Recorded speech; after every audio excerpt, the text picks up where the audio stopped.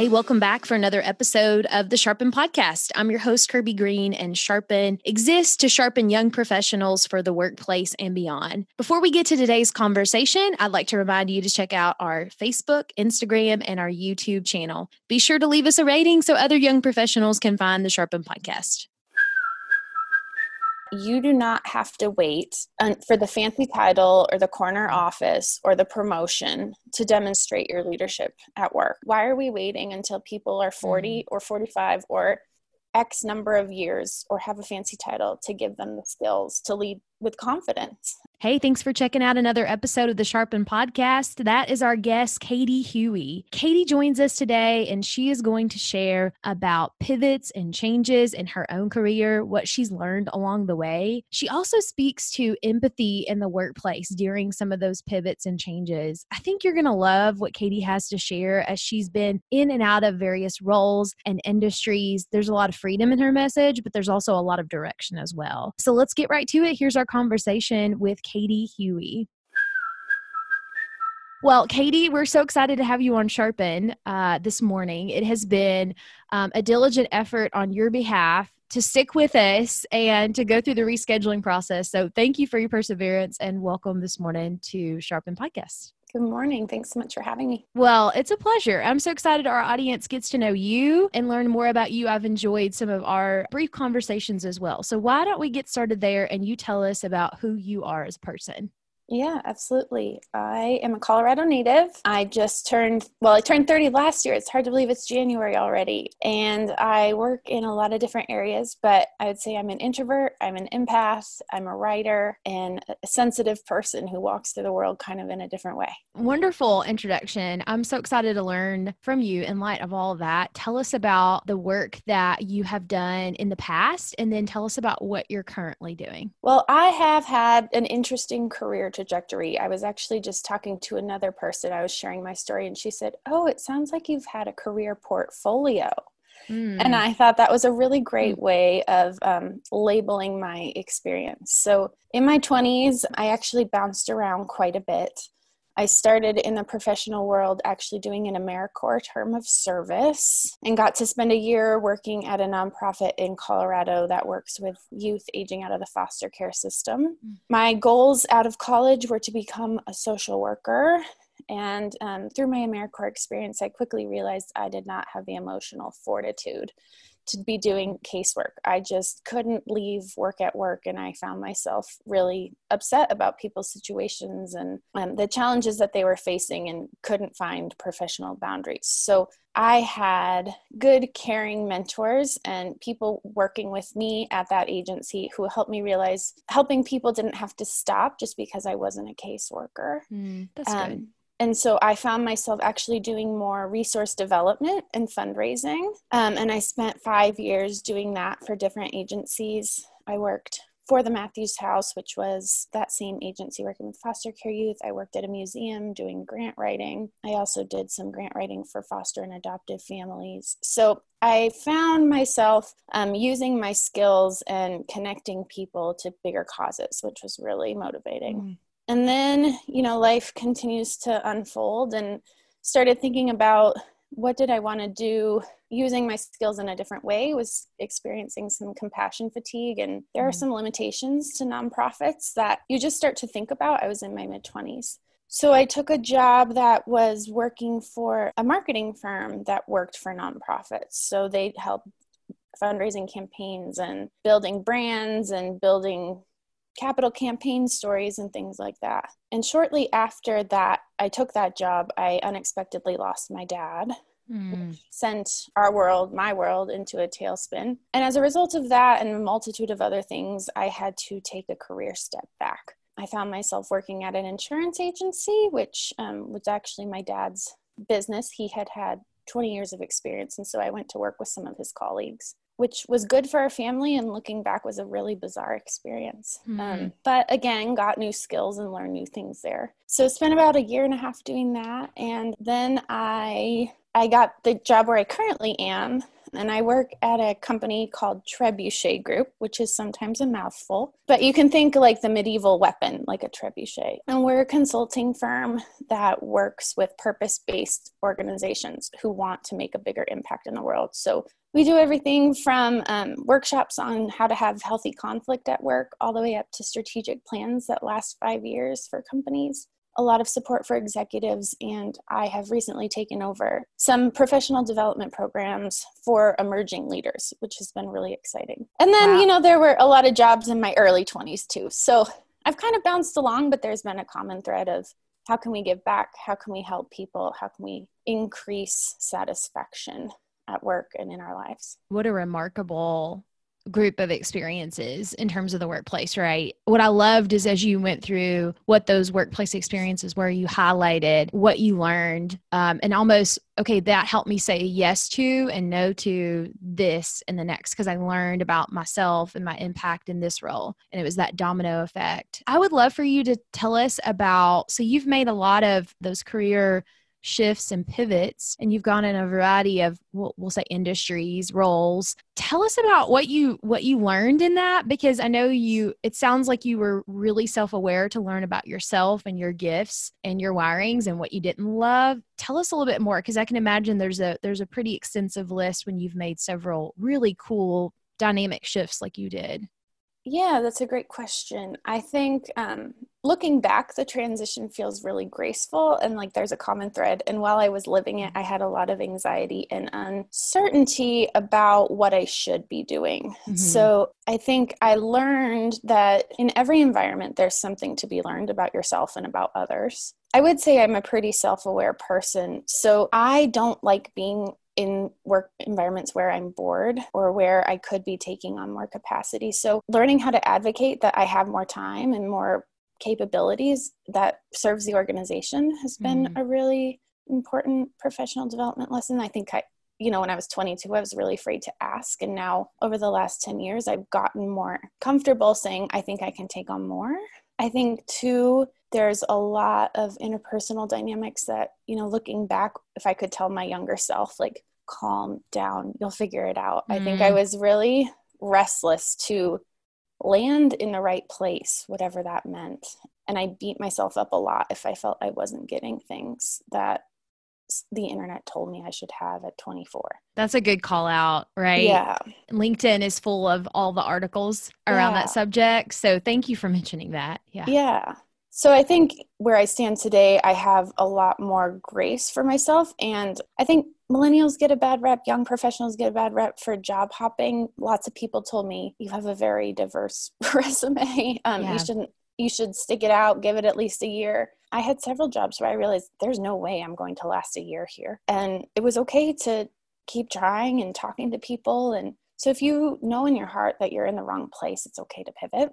And on the other side of that, if there's other things that you're uncomfortable with, maybe stick it out and you can learn a few things. So it's kind of a judgment call. Well, and what a good framework too, where you talk about a career portfolio. That is so, I love that. I think that's super helpful as young professionals, because then all of a sudden, if you haven't been in the same career for X many years, number one, that's okay. Number two, you can draw out that portfolio of experiences. So I love that. And you're making mental notes along the way. I'm curious to know, has that been something that you've made mental notes of the work that you've been a part of and what you've learned about yourself and others? Or do you have like journaling or reflection process? Because it sounds like, you just highlighted that for us really well. Has that been a specific reflection process for you? I'm a pretty avid writer. So Okay. I think I started out journaling quite a bit. When my dad died, I actually stopped putting pen to paper journaling and ironically kind of turned my grief account into my blog.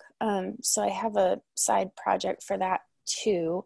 I think I've always been in environments where people ask me reflective questions, and that's something that I appreciate in a boss, something that I appreciate in coworkers. And I've sought out organizations that want to make bigger impacts. And so it makes it an easier natural fit to say, what am I doing and how am I contributing? So some of that I think is wired into me, and I find myself drawn to people who think that way. But there are lots of tools to help you kind of center or think about, what am I learning? One of the things I appreciate about my current environment is we have monthly check-ins with my boss, and there's 4 questions that we ask. What are you doing well? What are you working to improve?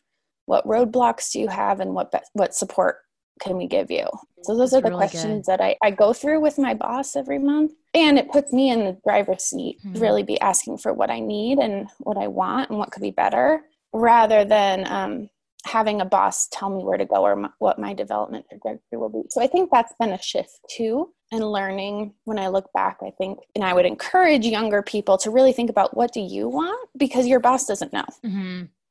And so figuring out ways to ask for that in respectful ways and think about how what you want can help your company meet your goals is going to be really beneficial. That's such a good actionable too from this conversation, because if you find yourself not in an environment where you have those monthly check-ins or someone's not driving that, you have 4 questions now that Katie laid out that you can then have that conversation. And it could be we're walking down the hallway together and I just want to be intentional about using this time. And here's kind of the 4 things that's on my mind. What do you think about that? You can drive that conversation. And I've had a mentor, Katie, that told me, he was like, you have a role in your company or whatever that looks like, in your school, in your place of work. And you also have another component to your job of career management. And you're the one that owns it, not your manager, not your group of mentors, it's you. And so that's a really simple, actionable way, just a monthly check-in with those 4 questions to own your career management. I love that call out. Yeah, I think that's great. Yeah. And I didn't learn that until I was 29.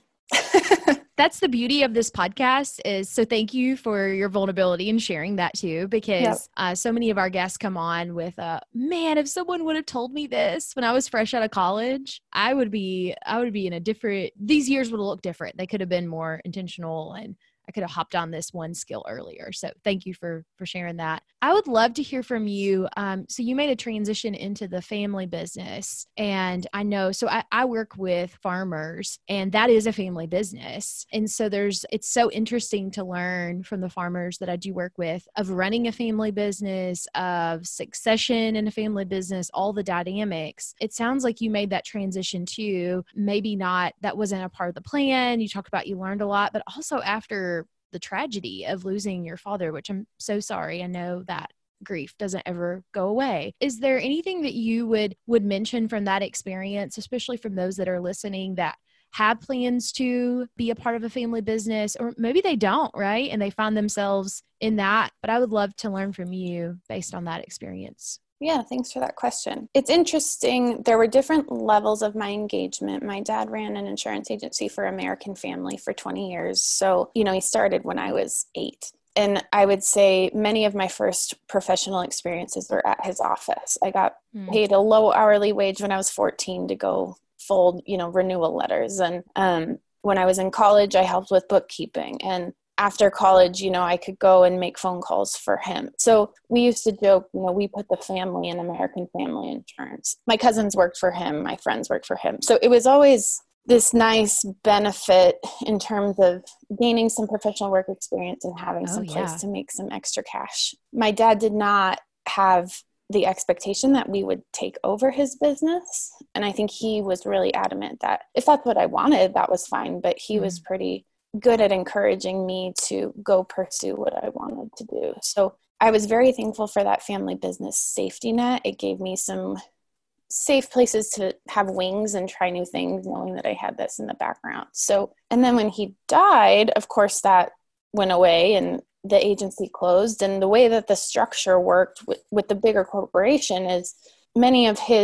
all of his business got distributed to other local agents. So it worked out for me to go, because right after we lost my dad too, I had lost a job at the marketing firm that I had mentioned. And so it was kind of a series of losses and really confusing, awful time. And it worked out for me to go work for the agent who took over the majority of my dad's business. So it was a really healing experience for me. In terms of going and hearing stories from his clients and being around his handwriting and his files and his notes until it wasn't. So I think there's a fine line my situation is pretty unique. It's not like maybe people are succeeding their parents in death, but I didn't take over his business to run it. I was really helping, and the opportunity was helping me too. But in terms of bigger lessons, I think there's a tension between how do I honor my family's contributions that have given me the privileges to be free to make my own choices for my career, while also standing in this space of saying it's okay to want to do something different. I remember too, working with your family, like whether you're making fun of them for leaving coffee in the microwave or frustrated about the way they handle things, I think it's just a challenging space to really be real. I had kind of a unique experience in that one. Well, thank you so much for sharing about that. I think there's so much to listen to and learn from you. And I think that for several young professionals listening, that's just really going to resonate, whether it's kind of their now moment or maybe something in the future. They'll look back and remember what you had shared there. So I've loved what you've walked us through today of having such a variety in a career portfolio. I know today you found yourself in a role, and you mentioned your work with emerging young professionals. Tell us a little bit more. So you've got your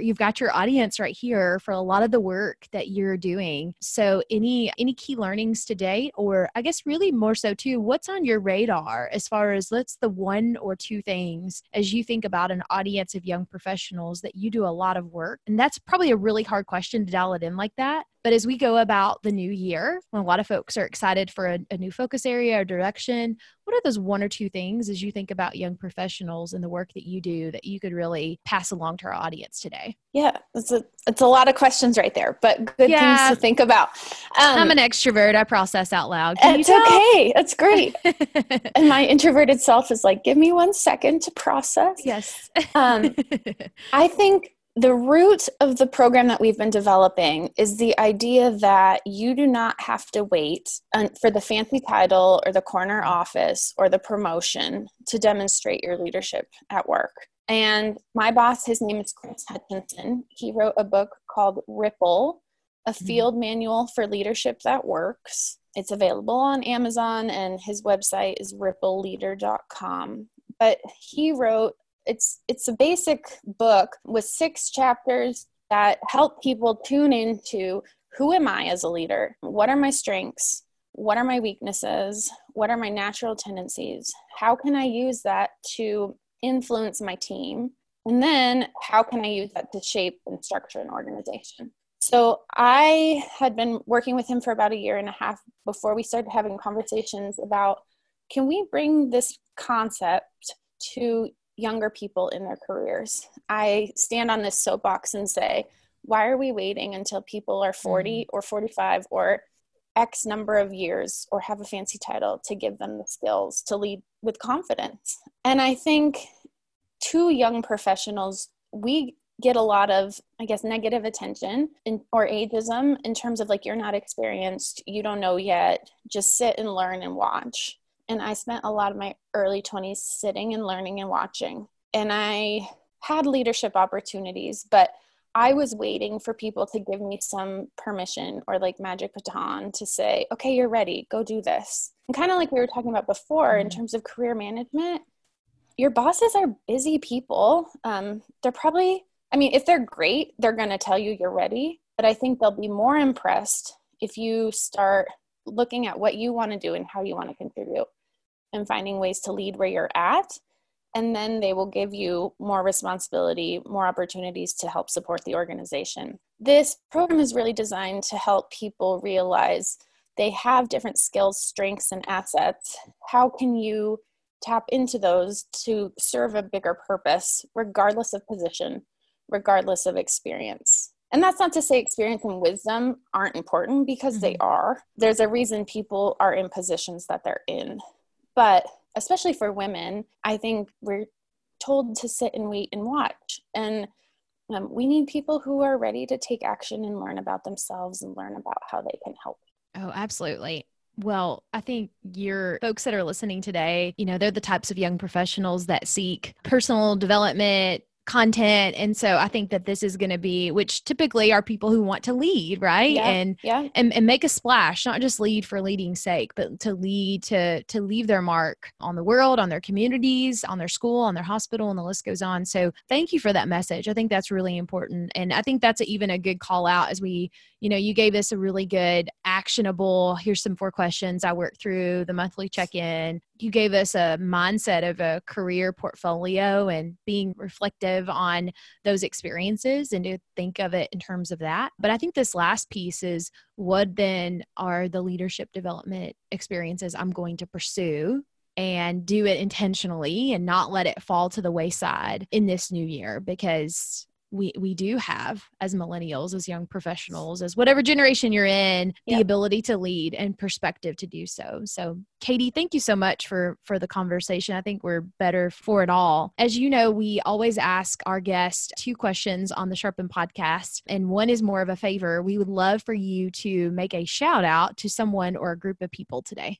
Yeah, I think I'll just stay in line with our current program. I'll do a shout out to Chris Hutchinson at Trebuchet Group for helping me realize that I don't have to wait to lead, and my coworkers there too. That's awesome. And I love that you mentioned some links throughout this, so we'll be sure to include those in our show notes as well.